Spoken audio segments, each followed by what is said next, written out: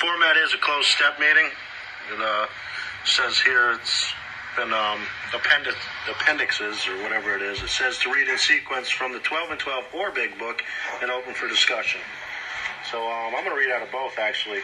I know some people don't necessarily like the 12 and 12. I love it.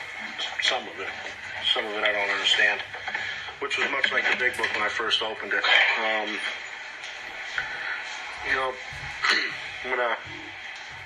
I have this commitment for about 12 weeks, thereabouts. I'm going to try to stick with the first step for the first 2 weeks because there's other steps down the road that we have to cover both of them in 1 week, like 6 and 7 and 8 and 9 are really kind of joined together as far as I was taught and the way I work. Let's start out, forward to the first edition of the Big Book. The reason I stick to the Big Book because of the steps is because it's pretty clear. It states in here a couple different times, and this is the first one. It says to show other alcoholics precisely how we have recovered is the main purpose of this book. I don't know. The more meetings I go to, the more I realize a lot of people have never read the book, so it's good to do it in this kind of sitting for me. We'll start out in the doctor's opinion. I'm not going to read entire chapters. It's just gets redundant at times. I'm not going to spend too much time talking to myself. I like to get group activity for myself. I like to hear other people's experience as well. But the first step says that we admit we were powerless over alcohol, that our lives become unmanageable. And it was pointed out to me pretty recently, actually, that there's no and in there. It's a dash. It's a two-part thing, to admit I'm powerless over alcohol and to admit that my life is unmanageable. I've heard a lot of different things in the rooms, and, my experience through taking people through the steps, that second part could mean just about anything. It comes down to certain things, and the way my sponsor taught me is it's managing the decision to stop. I can't manage that decision. I can't manage my own life no matter what's going on. I've sponsored guys that are next to homeless, and I've also sponsored guys that work, 40, 50 hours a week, pay their bills, and, and do pretty good, but they just can't stay stopped, and I believe that's why we're here, to learn how to stay stopped, throughout my drinking, and I've done a lot of other things. If you guys are still getting hung up on words, I don't know what to tell you. Maybe you're not done yet, but I can substitute words easily, and I came to Alcoholics Anonymous, and it worked basically for everything. So, for myself, I've tried stopping many times, and I've been able to a few different times actually stop, and it just didn't last.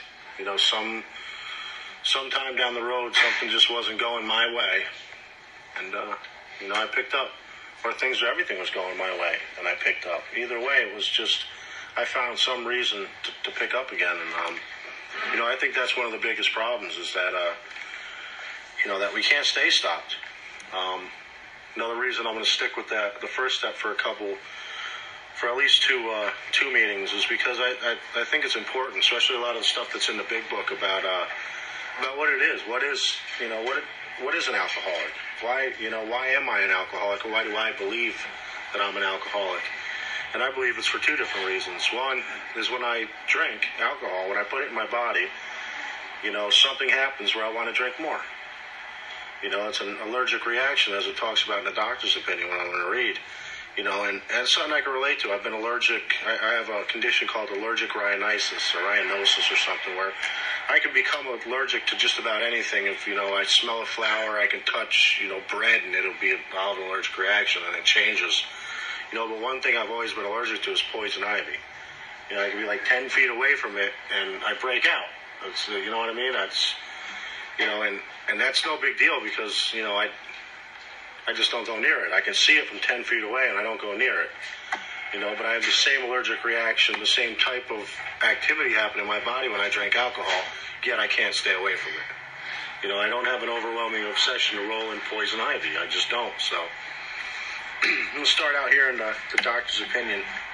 We're going to talk a little bit about the first part of it. says here it's about 4 pages in. I don't know which. I got a third edition, so it's not going to match the fourth.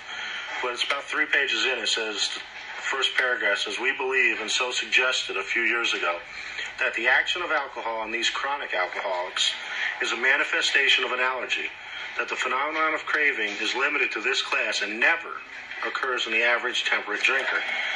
You know, that sums it up really quickly right there, that it never occurs. You know, so if you're one of them people that, you know, it's a simple question. You know, when you drink, can you guarantee how much you're going to drink? You know, every single time. You know, and not just that one or a couple times. You know, there's been plenty of times in my life where I've had just a couple drinks, went home. You know, but that 1 or 2 times, 20 times, whatever it may be for any individual, if that happens, it says here that never occurs in the average temperate drinker. These allergic types can never safely use alcohol in any form at all. And once having formed the habit and found they cannot break it, once having lost their self-confidence, the reliance upon things human, the problems pile up on them, and they become astonishingly difficult to solve. Frothy emotional appeal seldom suffices. The message which could interest and hold these alcoholic people must have depth and weight. In nearly all cases, their ideals must be grounded in a power greater than themselves, if they are to recreate their lives. This is my second time around in AA. The first time I came in, I made it about 11 months, 10, 11 months. I'm not really sure. I wasn't counting. It wasn't that important to me then. But some of the things I heard and tried to grab a hold of was, you know, the meeting makers make it, you know, a step a year, you know, take your time, don't rush into anything, you know, and I don't know, my experience, my personal experience and my experience watching others is, you know, after a couple months of hanging out at AA without anything changing, you know, the newness wears off. You know, that desperation goes away, that urgency to change, to get better goes away. You know, I heard a guy say it once, you know, being a drunk and not drinking, you know, not drinking is just better than being a drunk. It just is. You know, it's just when that newness wears off, when that obsession comes back, you know, and it's going to talk about that in his next thing I'm going to read. It's at the bottom of that same page. It says, men and women drink essentially because they like the effect produced by alcohol. The sensation is so elusive that while they admit it is injurious, they cannot, after time, differentiate the true from the false. To them, their alcoholic life seems the only normal one. They are restless, irritable, and discontented, unless they can again experience a sense of ease and comfort, which comes at once by taking a few drinks which they see others taking with impunity. After they have succumbed to the desire again, as so many do, the phenomenon of craving develops. They pass through the well-known stages of a spree, emerging remorseful with a firm resolution not to drink again.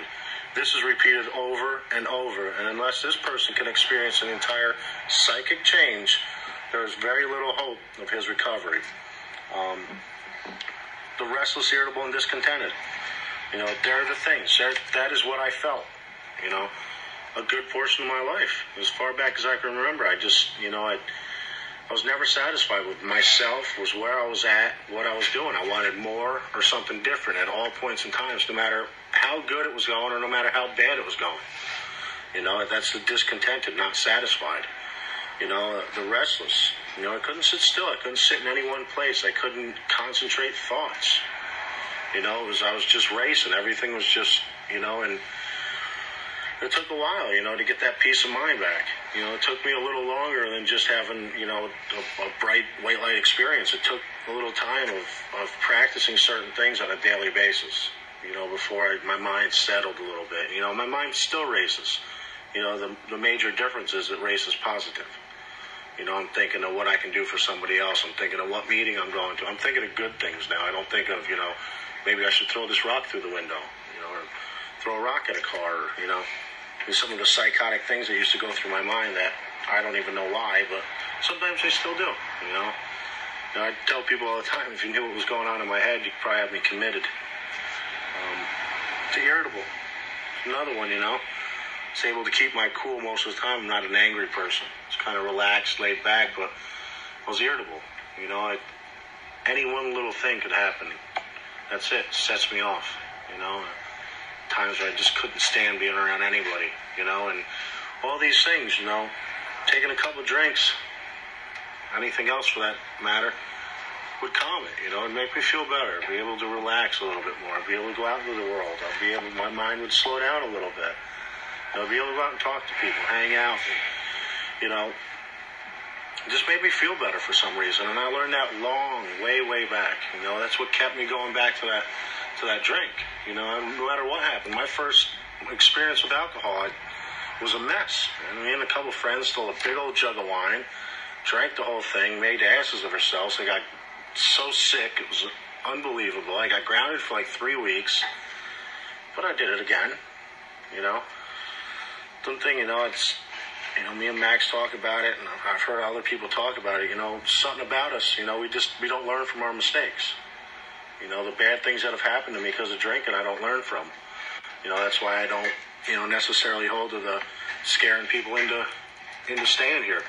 You know, war stories and stuff, because, you know, if the consequences of my drinking couldn't keep me here, how's the consequences of somebody else's drinking going to keep me here? You know, and I've heard about DUIs and killing people and blood and this and that, and it's just like, you know, that keeps me out of here, you know, because I wasn't that bad. You know, I mean, I've gotten in some trouble with the law, you know, but never that bad, you know, and so for me, it was very important. These are the little things that I can relate to, you know, that discomfort, just that inner feeling of discomfort that a couple of drinks takes care of.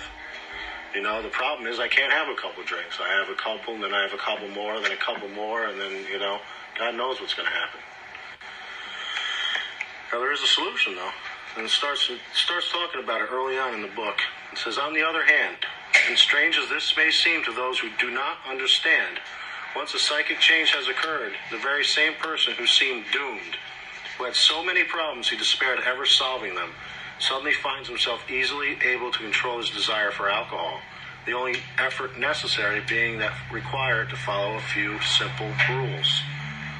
I had my best experience with the book actually at a Big Book meeting. It was 2 people were sharing it, and this is where they started. You know, they started out in the beginning and went through the whole book, and one of the things the lady was really hitting home on was the must and the rules. You know, because I heard it. You know, there's no rules in AA. You don't have to do anything. It's all suggestions. You know, and it's true. You don't have to. But if you want sobriety, if you want the promises, if you want what, you know, AA offers, there is. You know, if you expect to get something out of this, there are rules, there are musts, there are things that we have to do. You know, I didn't just come to a meeting, sit here and, you know, talk about my problems and everything got better. You know, I came in, I did things. I got a sponsor. I did what he told me to do immediately. Not next week, you know, when I got around to it immediately. It was the most important thing to me. You know, I did not want to go back to where I came from. You know, I don't know how that happened. That's one of the mysteries to me that I wish I had like a certain sentence I can say to somebody that can have them experience that feeling of, oh my God, I can't do this anymore. You know, because that's what gave me the desperation to do what I had to do. You know, bottom of that same page says, I do not hold with those who believe that alcoholism is entirely a problem of mental control. I have had many men who had, for example, worked a period of months in some problem or business deal which was to be settled on a certain date, favorably to them. They took a drink a day or so prior to the date, and then the phenomenon of craving at once became paramount to all other interests, so that the important appointment was not met. These men were not drinking to escape. They were drinking to overcome a craving which is beyond their mental control. You know, and that's just what I was talking about, that. For whatever reason, you know, the same thing with me, I just didn't feel comfortable with myself, my own skin. You know, I never felt I fit in anywhere, you know, and that carried over when I walked into the rooms of AA. You know, because by the grace of God, I walked into the rooms of AA. My neighbor at the time was in AA, you know, and he was very adamant about the steps in the Big Book. The first people I met in AA were very adamant about working the steps, having the psychic change, the spiritual awakening, whatever you'd like to call it, and they were very, very into it. And So for myself, I just didn't fit in. I hadn't worked the steps. Nothing had changed. I was just not drinking. I wanted to. Trust me, I wanted to drink, but I didn't. And I didn't for a good period of time before it was just, you know what? I had a choice to make, whether to go to the bar or go to an AA meeting, and the bar just, sounded better. And I don't know, it took me a while. It took me till I got back and learned a little bit more about, alcoholism itself and the solution of why I stayed this time and why I didn't last time. This book, in the next couple chapters, really gets into difference between a hard drinker and an alcoholic, which is something that really opened up my eyes to something. And I always wondered. I had friends that I used to drink with, man, that drank just like me, if not worse, man. I know guys that blacked out every friggin' time they drank. They were a mess, but they're not like that anymore. And I always wondered why not me? Why when these guys got married? Why when they got that good job? Why, when the shit hit the fan? Why were they able to stop? Why can't I stop? Why do I keep getting in trouble and coming right back to where I left off? Why do I keep picking up the same bottle that burned me 2 weeks ago? And it talks about it right here. Bottom of page 20. It says, moderate drinkers have little trouble in giving up liquor entirely if they have good reason for it. They can take it or leave it alone. Then we have a certain type of hard drinker. He may have the habit badly enough to gradually impair him physically and mentally. It may cause him to die a few years before his time. If a sufficiently strong reason, ill health, falling in love, change of environment, or the warning of a doctor becomes operative, this man can also stop or moderate, although he may find it difficult and troublesome and may even need medical attention. And that's it right there. People that drank just like me, they're able to stop. Why? Because they're just not me. They're not alcoholic like me. They're hard drinkers. In the next paragraph. But what about the real alcoholic? He may start out as a moderate drinker. May or may not become a continuous hard drinker. But at some stage of his drinking career, he begins to lose all control of his liquor consumption once he starts to drink. And doesn't say anything in there about drinking every day. Doesn't say anything about waking up shaking in the morning. It just says very simply, he might not become a continuous hard drinker. But we're just not able to control how much we drink when we drink.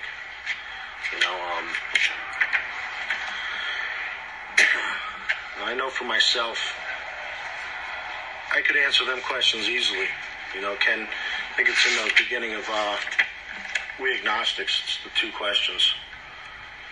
It says, if when you honestly want to, you find you cannot quit entirely, or if when drinking you have little control over the amount you take, you are probably alcoholic. And it's as simple as that. And the questions that I could have answered when I was probably 17 years old. Because there was times that I could not control how much I drank. I didn't want to quit then, so it would have been pointless, but I could have answered that part of the question. I couldn't answer the second part, because I still believed that I could quit on my own. That I could stop drinking on my own. And, I believed that for a long time. I believed that up until the point where I realized I couldn't stop. And after AA for a while, it was the second part of it. The thing that people told me was going to happen to me is that I was going to think that I was all right. And I took the suggestion that's in this book that says if you don't think you're an alcoholic, go out and try some controlled drinking. And that's what I did. And it took me 8 months, and another court case to get me back to Alcoholics Anonymous, and I swore, that was it for me. I did not want to experience that anymore, and I was scared. I was truly scared to end up like that. It was true living hell, day in and day out for me. And I don't suggest it to anyone, but it's something that I had to experience to get to the point that I was at, where I was willing to say, all right, maybe I do have resentments. I can remember I met Doug my first time in AA. He was friends with my first sponsor. And I was supposed to be writing a 4-step. It was funny because he was probably one of my first resentments in AA. Because they're sitting there, and he said something. My sponsor said something to the fact about the 4-step resentments, and Doug said, "Yeah, I didn't have any resentments when I got here either. I wasn't mad at anybody." And I was just like, "Yeah, that's me." And he said, "Boy, was I full of shit." And I was just like, "No, not me, you know." And that's just, you know, that's where I was at. You know, I forgave everybody. I wasn't resentful. You know, I forgive people for what they did to me. It wasn't until later on I realized that had nothing to do with it. That was my major problem, is what they did to me is what I thought was wrong. You know, I had to learn that it wasn't them, it was me. And I'm going to read a little bit out of 12 and 12. Two of the things I really like. And, you know, I don't know you know, what the case was when Bill wrote this. I've heard so many different things, but, you know, I know he wrote it in the 50s, and it was after some experience, you know, and it says, the first paragraph says, "Who cares to admit complete defeat? Practically no one, of course. Every natural instinct cries out against the idea of personal powerlessness. It is truly awful to admit that. Glass in hand, we have warped our minds into such an obsession for destructive drinking that only an act of providence can remove it from us." You know, and this after 15 years, it's still the same thing. You know, it hadn't changed that.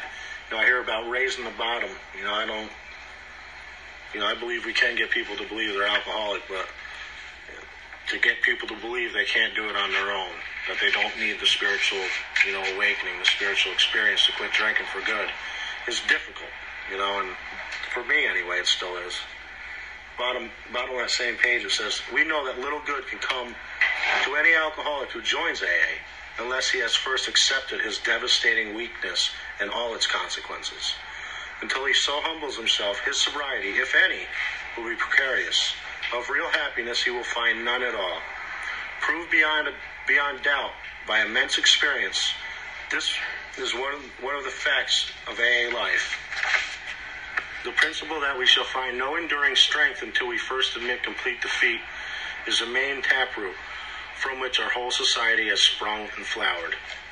You know, and I've heard it a few times, and I kind of agree with it, that you know, it's the one step you got to work perfectly, the first step. You know, and I agree. I got sponsees right now that are struggling that.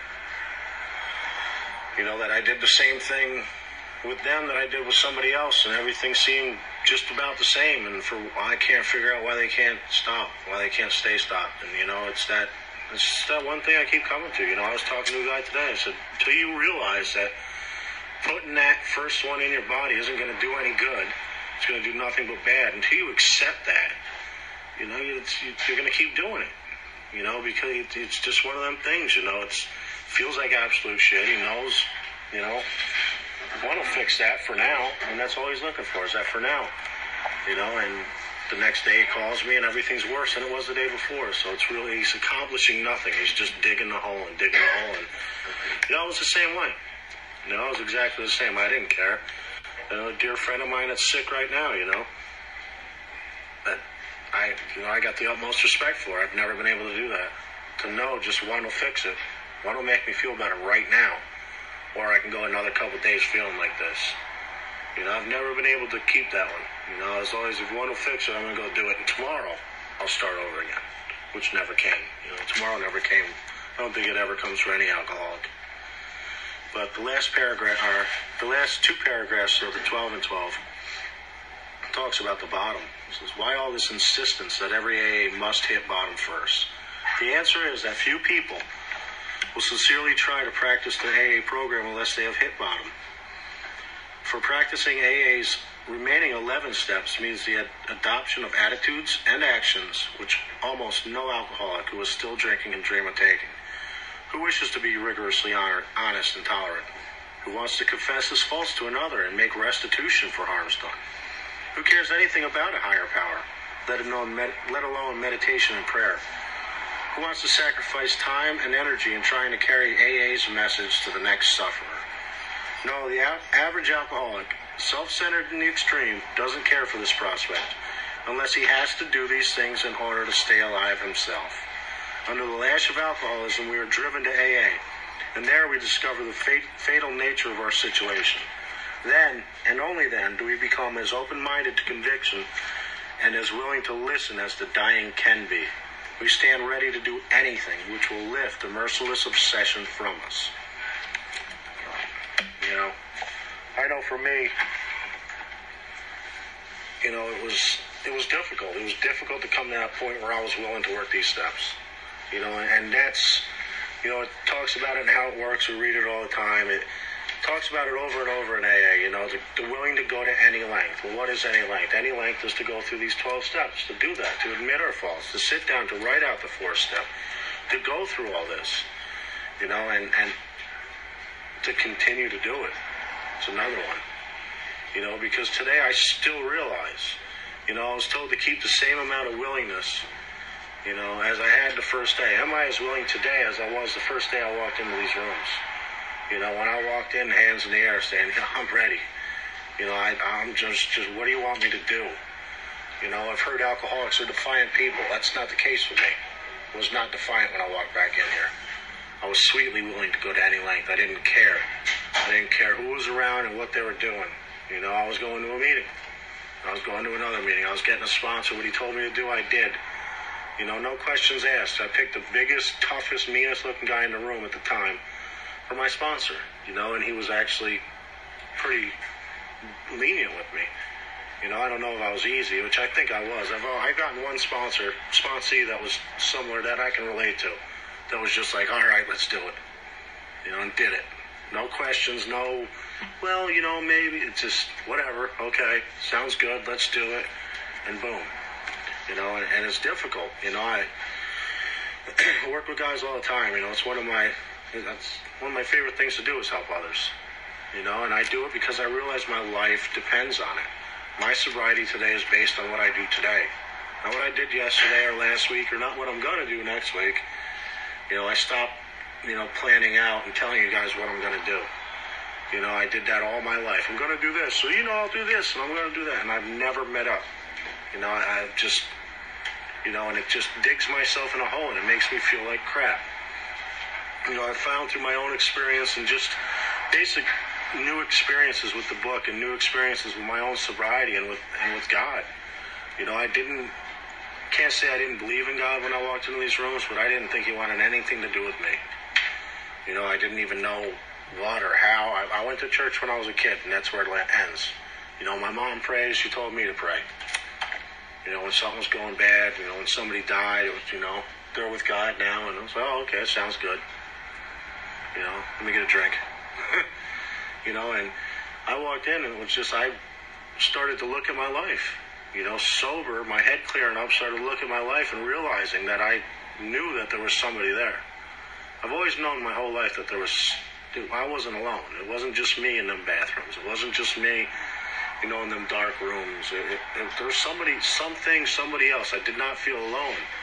You know, and that's that inner feeling that I got, that guilt, that shame, you know. You know, somebody knew. Somebody saw what I was doing and was ashamed, and I was ashamed of myself and what I had become. You know, and the only thing that would take that away was a drink. It would fix that temporarily.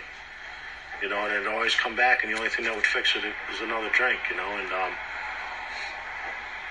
you know, I finally wanted to stop, you know, and couldn't stand doing it anymore. I found that I couldn't, you know, and I had my first experience after I'd been in AA, and I'd been through the steps, and I honestly was able to look back over my life, honestly, you know, and look at all the times that I really, really wanted to stop and couldn't, you know, and realize the true meaning of powerless, you know, that it's not up to me.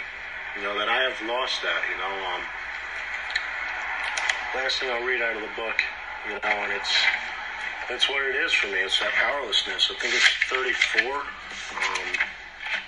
Pretty good. I don't have everything memorized, but I know that a good portion of the book, oh, never mind, 24. It's in italics. It's like somebody told me that means it's important. I don't know. I know it's different than the rest of the words, so. It says, the fact is that most alcoholics, for reason yet obscure, have lost the power of choice and drink. Our so-called willpower becomes practically non-existent. We are unable at certain times, to bring into our consciousness with sufficient force the memory of the suffering and humiliation of even a week or a month ago. we were without defense against the first drink. You know, and I don't know, I'm not a Rhodes Scholar or anything, but it didn't take me to get to AA before I learned that if I don't pick up the first drink, I won't get drunk. I realized that. You know, I appreciate the wisdom, but that was common sense to me. You know, my problem was not picking up that first one. Staying stopped for a period of time. You know, and coming to AA, I tell you what, ruined a lot of my drinking. You know, because I heard the promises. I had a dear friend of mine that I grew up with who's got about 18 months more sober than me. You know, and his life had made a complete turnaround, you know, and was going great. You know, he came to AA, he got hooked up with the right people, he got sober, he got happy, and he began to put a life together. You know, and I was resentful and jealous at him for years for a year and a half, you know, because I saw it. I saw what could happen by coming here. You know, and I wasn't here and I wasn't doing it, and my life just continued to be crappy and get worse. You know, and he only talked about, you know, one basic thing. That's the solution, the 12 steps. You know, when I got sober, that's all he talked to me about. Every time I talked to him, you know, I wanted to talk about this, that, the other thing. It was, what step are you on? You got a sponsor. Okay, what step are you on? Where are you at? You done, you know? You done with your 5th step? Did you do your 4th step yet? What step are you on? You know, once I threw, how many sponsees you got? You working with guys yet? You chairing meetings yet? You doing this yet? You know, and he held me accountable. I'm grateful for that. You know, he might have saved my life. You know, because I'm lazy and I don't like to do anything. You know, I didn't want to do this. I don't want to do anything 95% of the time. You know, I won't lie. I want to help newcomers. I want to help others. But that one day that the guy calls me, I said, we got to meet at 4, and he calls me at 3, and he wants to do it. You know, most people don't call, so I look forward to that. Not calling, I can go fishing, I watch a game, you know. But when they call, it's like, oh, man. You know, I got to take this guy through the steps. He's not even going to stay sober. But I do it. You know, and I found my experience in Alcoholics Anonymous is that I'm sober today because I did the things I did not want to do. You know, I didn't come here and say, ooh, wow, that looks like fun. I didn't want to do it. You know, I stay here, you know, because my life depends on it. You know, because I do not want to die. You know, I do not think I can linger around the outskirts of Alcoholics Anonymous, not doing anything and stay sober. I don't think I can do it. I know others can. I've heard them talk about it. You know, I know people that come into this very room with 15, 16 years and still haven't worked the steps. And they'll tell you about it. You know, but everything I've read and everything I've learned in Alcoholics Anonymous tells me that that's not an alcoholic. If you can stay sober without a psychic change or a spiritual awakening through the work of the 12 steps, you're not an alcoholic. You know, and I've heard it time in and time again. You know, and it makes me nervous. You know, because it's been taught to me, and it's my experience, that without what happened to me through working these steps, through having a change of perception, through looking at things different. I heard Doug mentioning, I think he was talking about what somebody else said, is, you know, what is a spiritual awakening? You know, it's looking at something you've looked at before and saying, oh, wow, I've never looked at it like that. You know, and it's that simple. You know, this is Pompano. This is where I came when I came down from New York. This is where I drank. This is where I drugged. This is where I committed crimes. I did all that stuff here. You know, Pompano hasn't changed. You know, I still go up and down the same streets. Nothing's changed. Some of the same bars are there. You know, I've changed. The way I look at it's changed. You know, I'm grateful for what I've learned here and some of the people that have come and taught, you know, and told me. You know, I don't obsess over it. I don't want to drink anymore. I don't know why. That part of it I can't explain. It tells me in the book is because I've worked the steps and had a psychic change. I can't really explain that in my own words. Not yet, maybe in a couple more years, but for now I'm happy with it. You know, I'm okay with it. I'm okay with not wanting to drink anymore. You know, I'm okay with doing what I do on a daily basis, and, you know, I work with people that are extremely active. You know, Kenny will tell you, me and him, you know, if the requirement of if my job required drug tests, me and Kenny would be the only two guys that work there. And that's serious, you know, but does it bother me? Not really. You know, it bothers me that some of the people don't find the rooms because they're going to die. But for the most part, it's like, you know, it's how I was. And people loved and tolerated me. You know, now it's my turn. So, with that, I'm going to open up the meeting for discussion. Some of you guys talk some, and